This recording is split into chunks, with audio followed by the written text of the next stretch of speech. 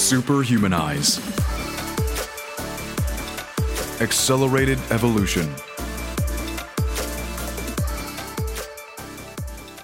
Have you ever felt like there's something wrong with the story you've been told, like something is profoundly off with the worldview that has been taught to us? You're not alone. More and more of us feel like we've been given a false and outdated narrative about ourselves, the universe, and our place in it.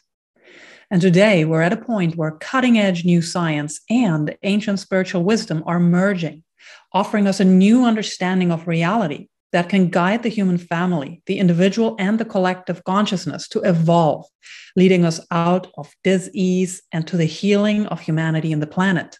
Separation is an illusion, and the story of separation we've been told for the last few thousand years is at the root of many of the issues we're facing now. This episode's guest, Dr. Jude Currivan, is a cosmologist, futurist, and planetary healer. And she joins us today to talk about the essential nature of the universe and how cosmic unity permeates every level of existence, from the atomic to the personal to the galactic. Jude holds a PhD in archaeology from the University of Reading and a master's degree in physics from Oxford University, specializing in cosmology and quantum physics. She is the co-founder of Whole Worldview, and she's the author of 6 nonfiction books. Her latest, The Cosmic Hologram, is the first of the Transformation trilogy. The second book in the series, Gaia, Her Story, will be published this fall. The emerging realization that unity is the foundation of all being will profoundly impact humanity in the years to come, providing hope and inspiration that we can evolve and transform the world.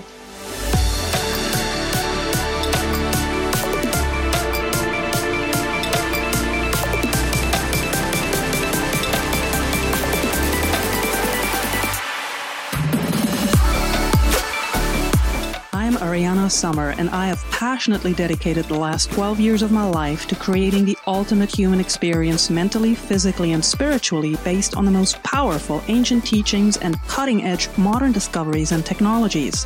The Superhumanize podcast is a show committed to sharing what I have learned from the world's leading experts in order to help you achieve your full potential and create your best life ever.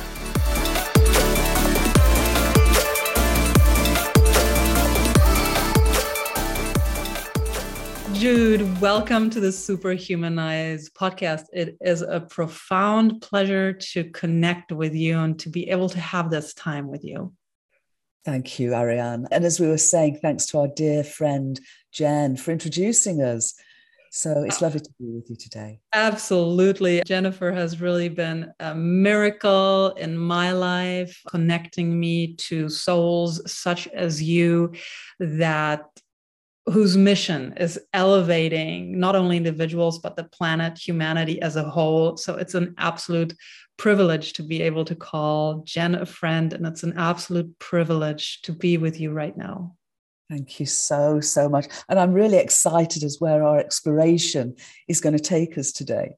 Me too. And Jude, I want to jump in right into the deep end. Let's do it.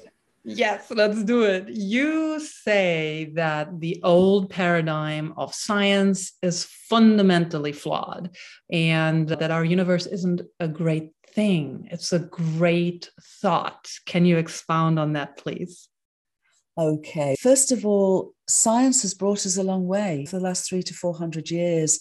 It's delved deeper into the nature of reality, looked out further, looked smaller than we've ever been able to do before.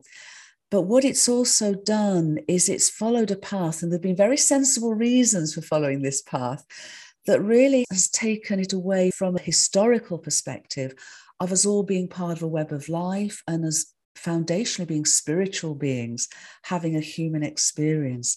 So that spiritual aspects of ourselves have been put more and more to the side. And science really has sought to understand what we call the physical world.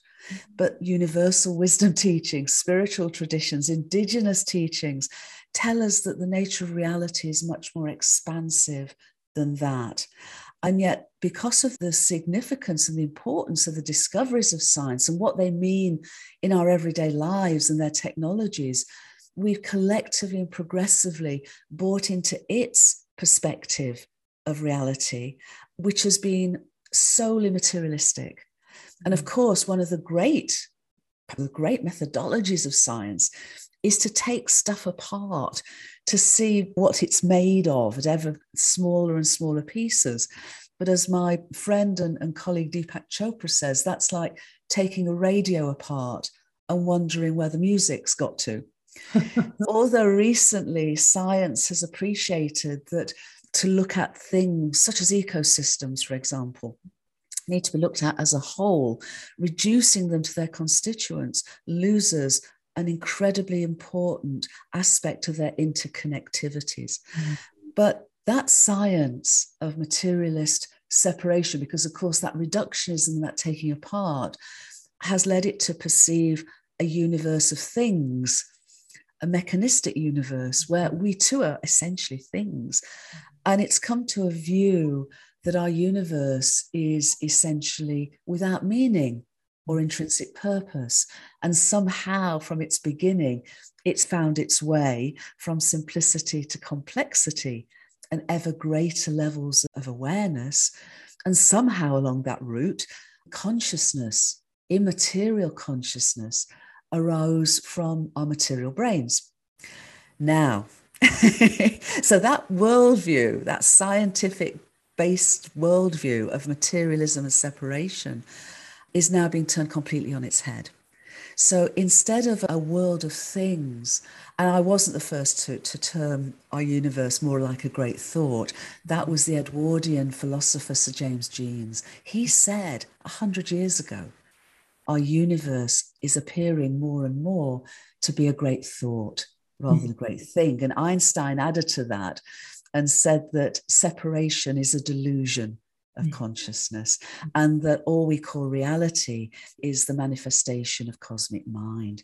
So now when we come all this route to a point where that science of separation and our worldview based on it and our narrative, which is a story we tell ourselves about who we are, has brought us to the edge of catastrophe. It's brought us to living as an existentially threatened species through our own behaviours and choices that have effectively come from that worldview.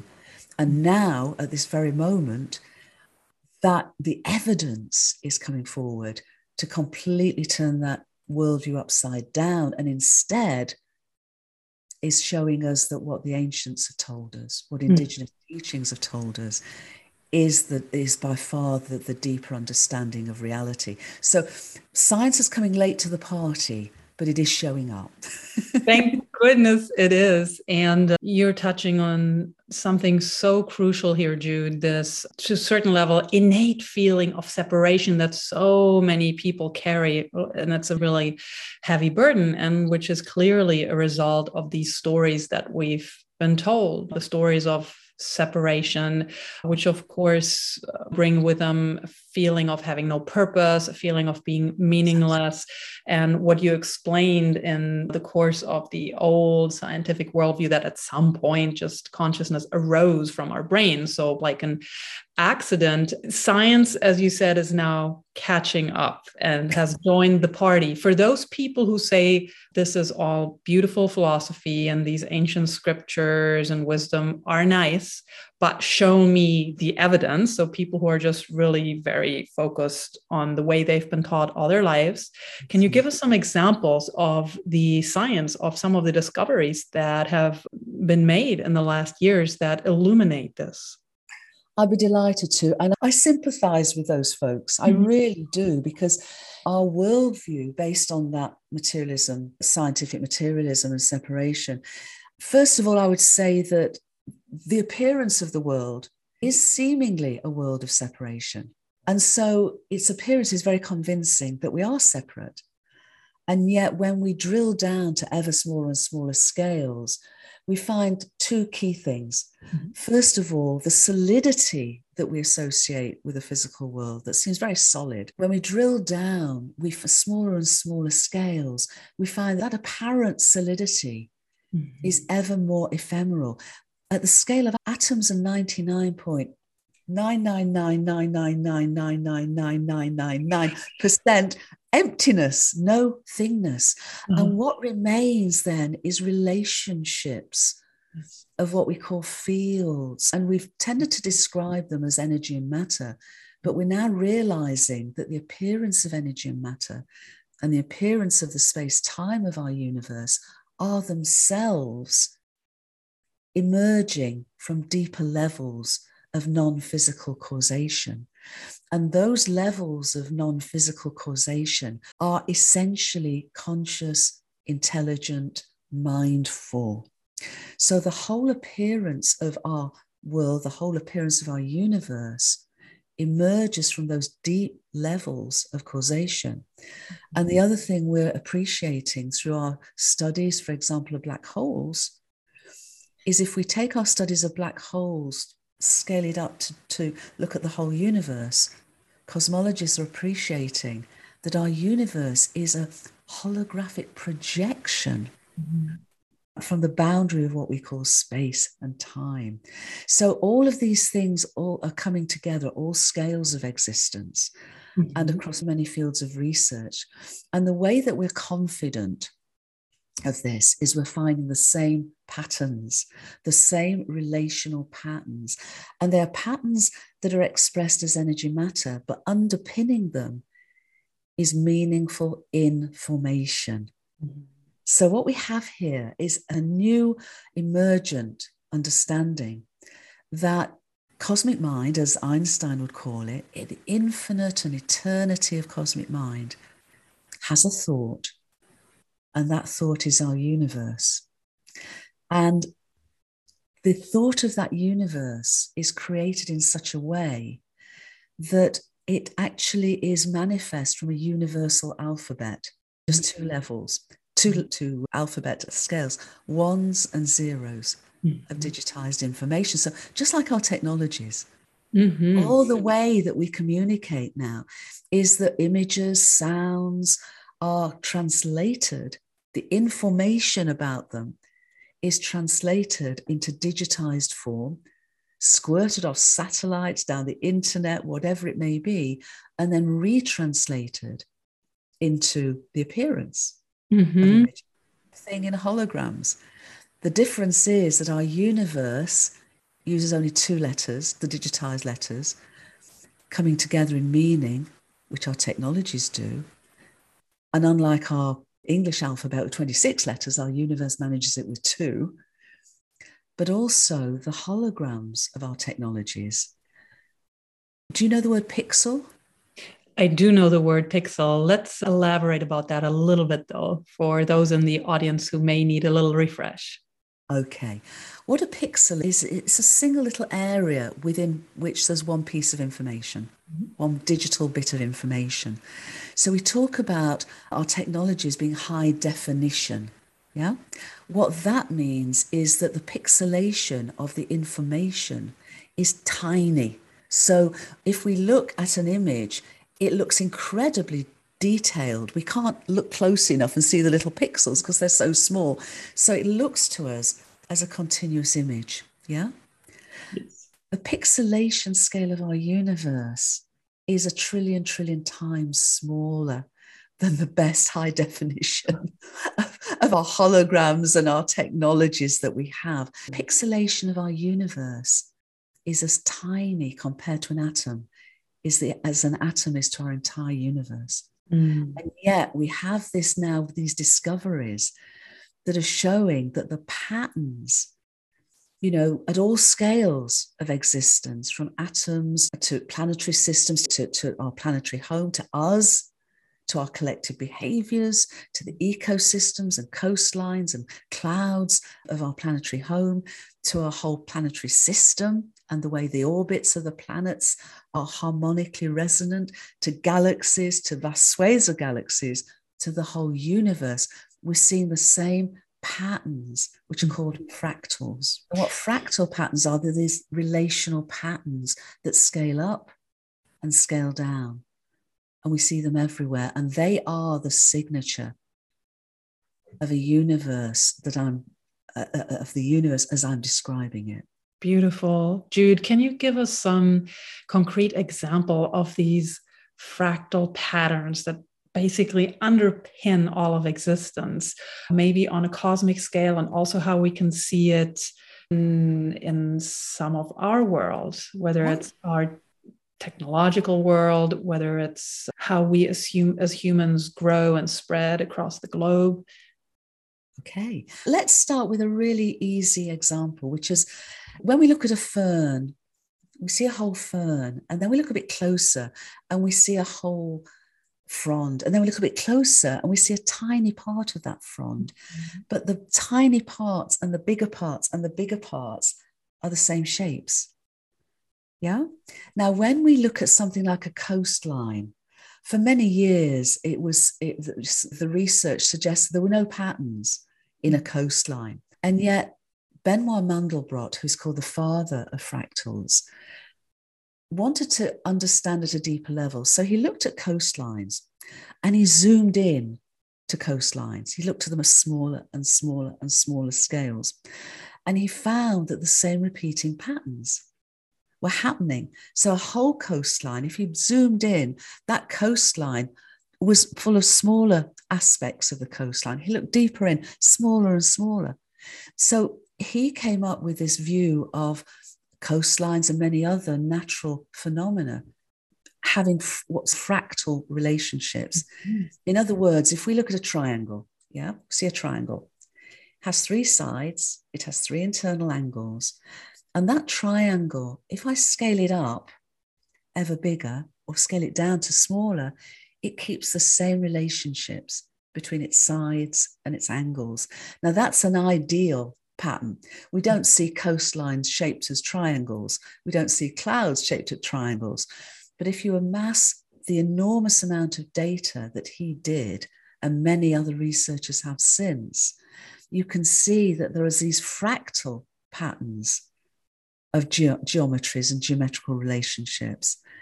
And mathematically, they fall somewhere between one-dimensional and two-dimensional. So the outline of a cloud has a fractal dimension of 1.24 or 1.26, yeah? Mm-hmm. But those patterns then we find, for example, in ecosystems. System, whether it's a forest or an Amazon basin, you're very fortunate to live where you are. But, where there are forests and we look at all the data points that make up that living, beautiful ecosystem and the connections between them, we find that they too embody the same fractal patterns. When we look at the internet from the get-go, and when it was not so absolutely vast that even supercomputers weren't able to analyze it, the actual architecture of the internet, the way that nodes between websites happen, the way that the connectivity within the internet works, it's exactly the same fractal patterning as we see in biological ecosystems. It's extraordinary, literally. And in 2017, the final bit of the evidence at the cosmic scale, the universal scale, is we found these exact same patterns in tiny temperature differences in something called the cosmic microwave background. Now that is the relic radiation left over from a very early epoch of our universe, when space had expanded and time had flowed, but space had expanded and cooled enough that space itself became transparent to light. And when that happened, this primordial radiation continued to fill the whole of space as space continued to expand and time to flow forward. So in 2017, researchers looked at tiny temperature differences between the whole of the cosmic microwave background and so the whole of space, and we found the same patterns. And what you just mentioned, Jude, so this, I think, would be interesting for our audience to look at it a little more in detail. So in the beginning, the universe, as I understand it, and as I've heard, was quite dense. So it was actually not transparent for light, but it was transparent for sound. It was indeed. And it basically, to go back to that first moment, were you taught at school that our universe began as a big bang? Of course. Yes. It wasn't big and it wasn't a bang. Uh-huh. Basically, it was minute. And I know that we know that the Big Bang came from a very minute source.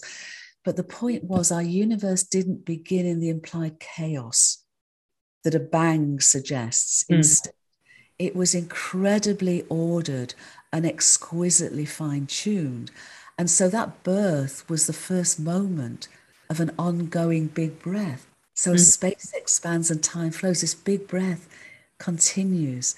But you're right, that at that moment, all the energy and matter that exists now existed then, but very much balanced. So it's changed through time, but everything that we're made up of now was essentially present at the beginning of our universe, but in the most simplest of forms. But it was incredibly dense, and the big thing was it was incredibly hot. But it was transparent to sound, as you say. So the ancient teachings that talk about the primordial Om, Yes. our universe did begin with a primordial Om, but this Om lasted 380,000 years. And when it ended, it was because space had expanded and cooled enough to become transparent to light. And that's when the cosmic microwave background, as it's called, that relic radiation, is still with us. And we can measure it and see these fractal patterns. But what that Om did, it literally pulsed through space. It literally shepherded and pulsed the first matter into what would become millions of years later, the first stars. That's incredible. The thought is so beautiful, and it's absolutely mind-blowing how it ties into things that have been shared with us since ancient times. One of the things that comes to mind, and that of course also in the Christian belief system you have, is the breath of life. The other is of other cultures whose creation stories, the origin of everything comes from sound. The universe, the world has been sung into life. Yes.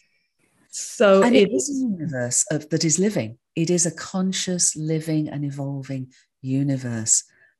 And therefore it has, unlike the old paradigm that we were talking about earlier, this emergent new understanding of a conscious, living, evolving universe has innate meaning and evolutionary purpose, and we're part of it. As conscious co-creators, which is, of course, polar opposite to the story that many of us have been given onto our life path, the story of separation and meaninglessness. How can we actually reconnect to the story of meaning, to what is our birth and also our purpose here?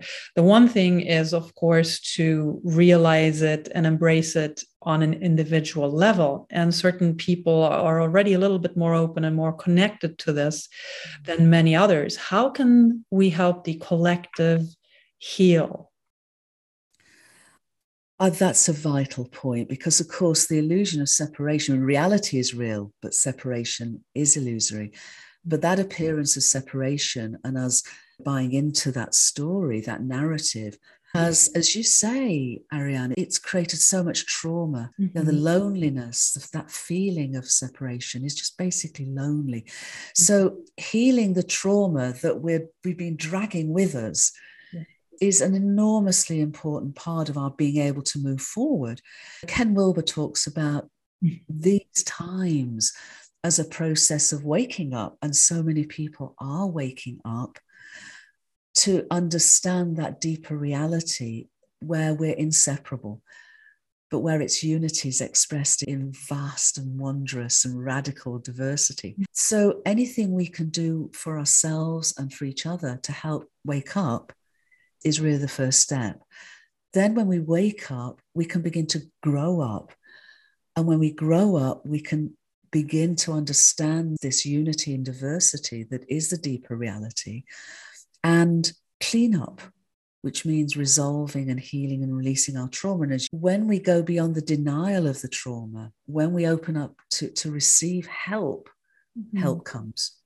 Whether it's someone like wonderful like you and Jennifer, who are healers, and our Mother Earth is the most incredible healer when we open up to her love and her wisdom. And then we can show up. And when we show up, we can link up and lift up. And when we link up and lift up, just where the cells in our bodies, we've got 37 trillion cells in our bodies, they all link up, they all work together, they all cooperate, they're all part of who we are. And all the way through the story, the ongoing story of our planetary home for the last 4.5 billion years has been one where there's been competition to help get a healthy resilience within what I call her Gaia sphere. But progressively, all her evolution from simplicity to complexity is through cooperation. Is through coming together and realizing that together we can co-create something that is greater than the sum of our parts. And that's the whole story of our universe. It's a story of planetary home. And it can be the story of us. It has been to some degree, but it needs to. Now is the time. Now is the time for us to really come together in cooperation and synergies and realize that our unity and diversity to be celebrated and literally invite us to the next step in our evolution. Yes. And I love something that I've heard you say a few times, that unity does not mean uniformity. And also what you just mentioned, that the radical diversity is the way this universe expresses itself. And also this illusion of separation, to switch from that perception to actually perceiving that our universe is non-locally interconnected. It's something that ancient wisdom and scripture have taught us for thousands and thousands of years, whether it's the Vedic tradition via the Upanishads or the Chinese I Ching. And some of the things you mentioned before, science today is coming to the same conclusion, especially if you look at quantum physics and some of the experiments that have been conducted. There was a really interesting experiment that you will be much more familiar with the details, and perhaps you can share with us. But in 2018, that's right. Yes. Can you talk to us about that? Again, for the people who would be asking us to please show the evidence. So absolutely. This is also for them. And maybe we can also show a link to the wholeworld-view.org website, because there we show a lot of the evidence, and based on my books, but across many tens of thousands of researchers. So we have the science of unity on the website. We have loads of resources to explore further. But you're absolutely right. And quantum physics itself, to work, actually calls for a universe that exists and evolves as a non-locally unified entity. And for a long time, even though that underpinned the whole of quantum physics, the researchers were saying yes at the quantum scale, but no at larger and larger scales. And then over many years, the larger and larger scales came to the size of organic molecules, and then which were non-locally connected, and then the size of small diamonds that were non-locally connected. But the 2018 experiment really hit that out of the ballpark, because what experimenters at the MIT, the Massachusetts Institute of Technology, showed, they were able to non-locally, what's called entangle, photons of light in a laboratory with starlight from 600 light years away, coming down a telescope and connecting with these lab photons, and then light from what's called a quasar, which is an incredibly powerful galactic center from 12.2 billion years away. Whoa! So that light left that quasar 12.2 billion years ago. So that is pretty much cosmological scale to evidentially show non-locality. And of course, non-locality and our consciousness, with mind and consciousness not something we have, but what we and the whole world are, this emergent model is of a multidimensional, conscious, living, evolving universe, non-locally unified. And so all of the multidimensional experiences that so many people have, what we call supernormal phenomena like telepathy and remote viewing, our basic superpower of intuition, synchronicities. None of these violate causality within space-time. All of them are naturally explained and a natural phenomena of the emergent understanding, this whole world view that we've been exploring today. And when we look at this multi-dimensional nature of the universe and also how it's non-locally connected, how can I've had experiences that you've talked about, whether it's intuition or clairvoyance, things like that, ever since I was a child. And you go from, when you operate within the old belief system, you go from believing you're a little bit crazy, whacked, or something's off with you. Once you discover the new science and new thought paradigms, and looking at this 2018 experiment of MIT, of course, there comes the aha moment. Oh no, not only am I not crazy, I am normal. This is something that is innate in us. However, it feels like many of us are quite cut off from it. So what are ways which we can connect to this non-local intelligence of the universe in a better way? And as you say, Ariane, it's our innate, it's who we are. It's our inherent legacy and heritage as co-creators, microcosmic co-creators of our universe. I think there are many ways, but there are many paths. And it is a journey, as I'm sure you appreciate. But it begins, I think, by being open to the possibility. You know, I think for many young children, we remember this when we come into this world. And it's natural. I had my first multidimensional experience when I was 4 years old, and it's been with me all my life. So at that age, it's natural. And I didn't actually share it with anyone at the time, other than all of the discarnate communities I was getting involved with. So nobody ever told me you're crazy. So I grew up not being told I'm crazy to have these experiences. But as you say, so many young people and into adulthood are, and yet they're not, we're not, it's not. So just being open is a great first step. And then perhaps beginning some form of practice, that inner practice, whether it's being out in nature, just being with trees. Trees are such amazing teachers. Mother Earth, Gaia, is such an amazing teacher when we open to her miracles. The synchronicities flow, the miracles of experiences flow. Maybe yoga, whatever it is, some form of regular practice helps to open us up and helps to soften that apparent separation. Yes. And I think and there are many other ways for that, but just to be invited into this remembering of who we really are. And I think reconnecting to our mother, Gaia, to the earth, is absolutely one of the main pillars of this. Before we actually started recording the interview, we were just getting acquainted and talking about different things. And I shared something with you. I will share it here because I think it's really important, and it was absolutely transformative for me. I had been dealing with some past trauma that I had repressed for many years, if not decades, and was just working on it this past year.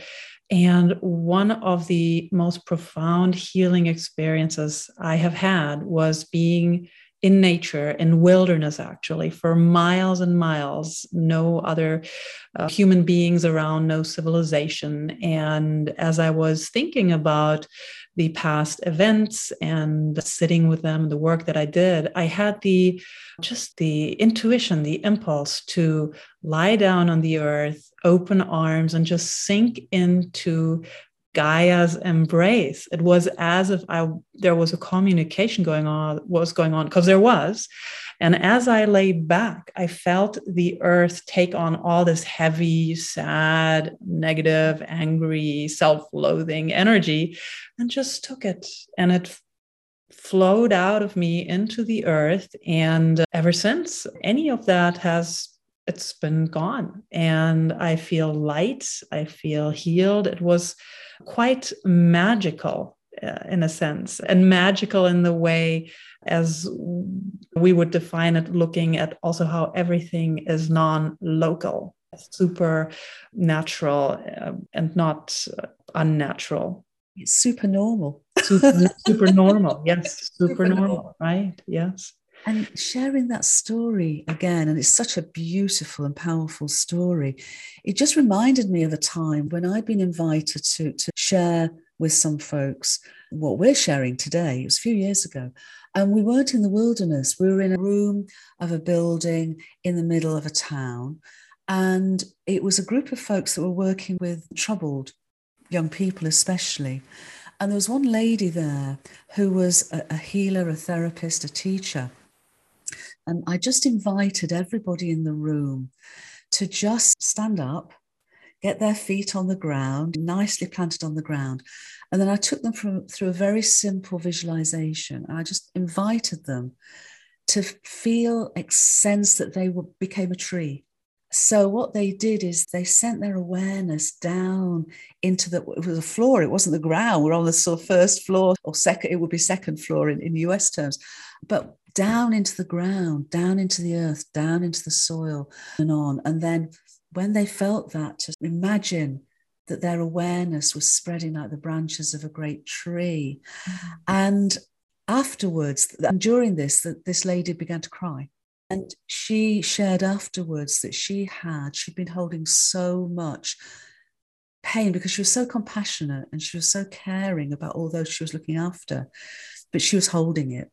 Mm-hmm. And what this enabled her to do was to let it go, like your pain, down into the ground and be released. And then when she did that, she was still the tree, but now she had a sense of her branches just helping to care for all these beings that she did care for. But it was light, it was joyous, there was no heaviness anymore.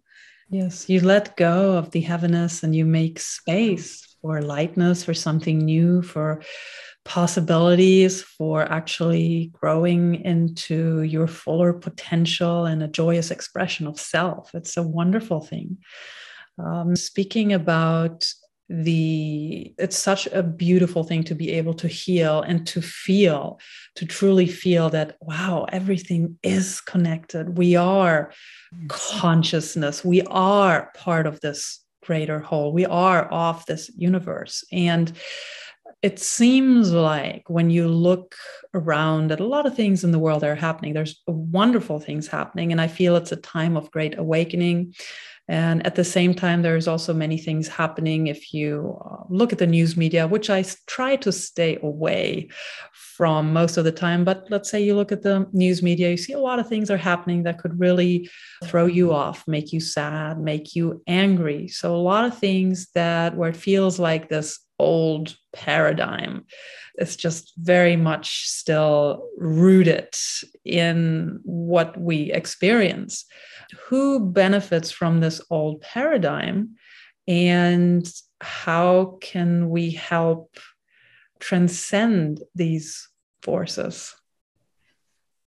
What I would say is that all of those manifestations, conflicts, inequalities, injustices, selfishness, if we have a worldview of separation, we will have a worldview. If we have a worldview of separation, we will have a world of suffering. Mm. And that worldview of separation is essentially a collective dis-ease of our communal psyche. And yet we are beginning to wake up and heal that dis-ease. So what my perspective is that what we're still seeing in the world that emerges from that old paradigm, that old worldview, that old narrative, is the unhealed aspects of our collective psyche. So the more we wake up to this understanding that we're literally inseparable and yet wonderfully diverse, the more we then come together from that perspective. What happens in evolution is that we were talking earlier about fractal patterns and ecosystems and everything else, including human behaviors. All of them come from these non-physical realms of causation and are actually held within what are called attractor basins. And these attractor basins are basically informational gatherings, clusterings, which are in our case, our collective perspective, our collective mindset. So we've had an attractor of our collective consciousness at a level which has brought forward all of these behaviors, these choices, these behaviors. What happens in evolution is attractor basins support the current situation as long as it's sustainable. Yeah. So they keep going round and round and the same behaviors and the same manifestations as long as that is sustainable, whether it's ecosystems or human behaviors. But when it's not sustainable, when the system itself is shocked out of its ability to be stable, it begins to break down. Then what happens? In consciousness, another attractor begins to form, which is more complex, not complicated, but more complex and therefore evolutionary. And so this is the way that Gaia's biological evolution has progressed from simplicity to complexity through cooperation and higher levels of collective awareness. And that's what I feel is happening now. So we have the breakdown of the old unsustainable paradigm and perspective and consciousness of separation, an emergent worldview and narrative of unity and diversity. And what systems do, if they have a chance to, and it doesn't always happen like this, they do something called flickering. They flicker from the old to the new, and then they sort of snap back because there isn't enough substance to the new. But eventually, over time, more and more consciousness accrues to that evolutionary understanding, and the old dies and the new emerges.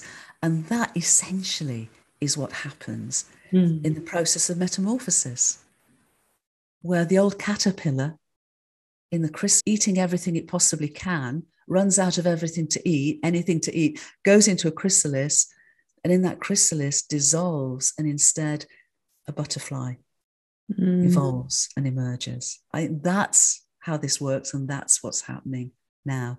And that's what I think we're seeing, both on inner and outer levels, personally and collectively in our world.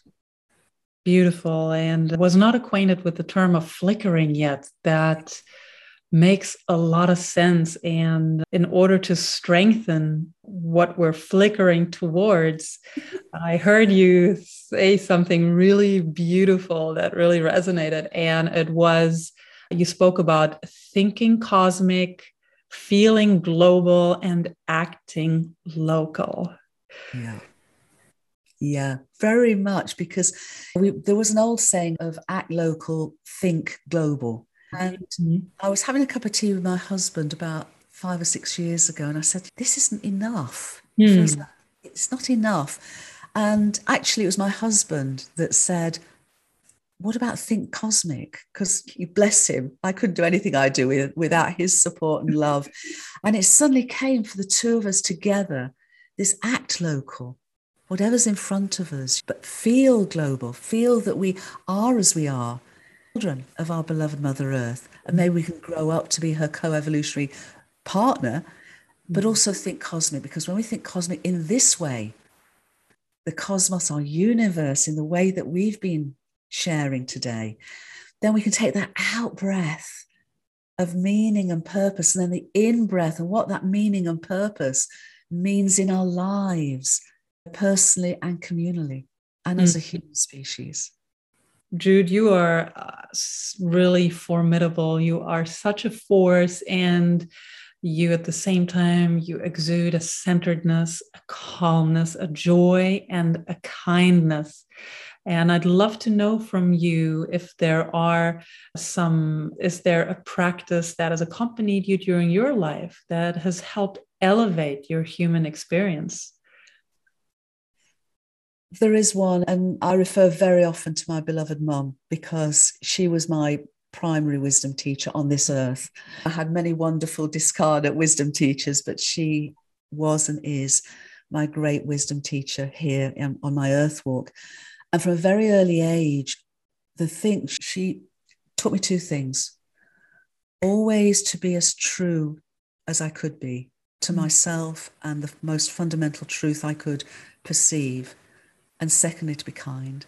So those two have accompanied me all my life. And I aspire to choose kindness and love in everything I do. And I also aspire to perceive and share the deeper truths, not to impose them in any way, but to share them as an invitation for exploration together. So those have been my dance partners all my life. Wonderful. And clearly your aspirations succeed, Jude. You have written many beautiful books. You are engaged in many different councils. You have your own platforms where you share your wisdom, where you extend the invitation to the rest of us to come on board and learn. For people who do wish to learn more about you and to connect, how can they do so, Jude? Thank you, Ariane. 5 years ago, when my latest book, The Cosmic Hologram, came out, it seemed that it might be able to serve as a seed point for this journey. And so I co-founded wholeworld-view.org, not as an organization, but as an organism, as an evolutionary organism to serve this emergent understanding. So folks can go to the website, they can sign up to our newsletter, and there's lots of resources and lots of evidence for what we've been sharing. And my next book coming out in October is called The Story of Gaia. And that can be, at the moment, that can be pre-ordered on through Amazon or pre-ordered through whatever process people would love. And I think there's an old saying, you can run, but you can't hide. I seem to be showing up quite a lot at the moment, but in many different ways, which shows, I think, that this is an understanding whose time has come. This is something that is inviting us to remember who we really are and supporting us with that authentic understanding, and so offering us an authentic hope in going forward. Thank you, Jude, for helping us remember and reconnect with who we truly are, what we truly are a part of. It's been such a wonderful time spent with you. Thank you for sharing your wisdom, and I sincerely hope we will be able to reconnect. I cannot wait for your next book to come out and perhaps have the opportunity to converse with you again. Thank you for being my guest today, Jude. Thank you, Ariane. And please, yes, do. I'd love us to. There is so much more to this incredible story of Gaia and our universe that I'd love us to share. So thank you. Beautiful. Thanks, everyone, for being with us. Thank you so much. Superhumanize. Accelerated evolution.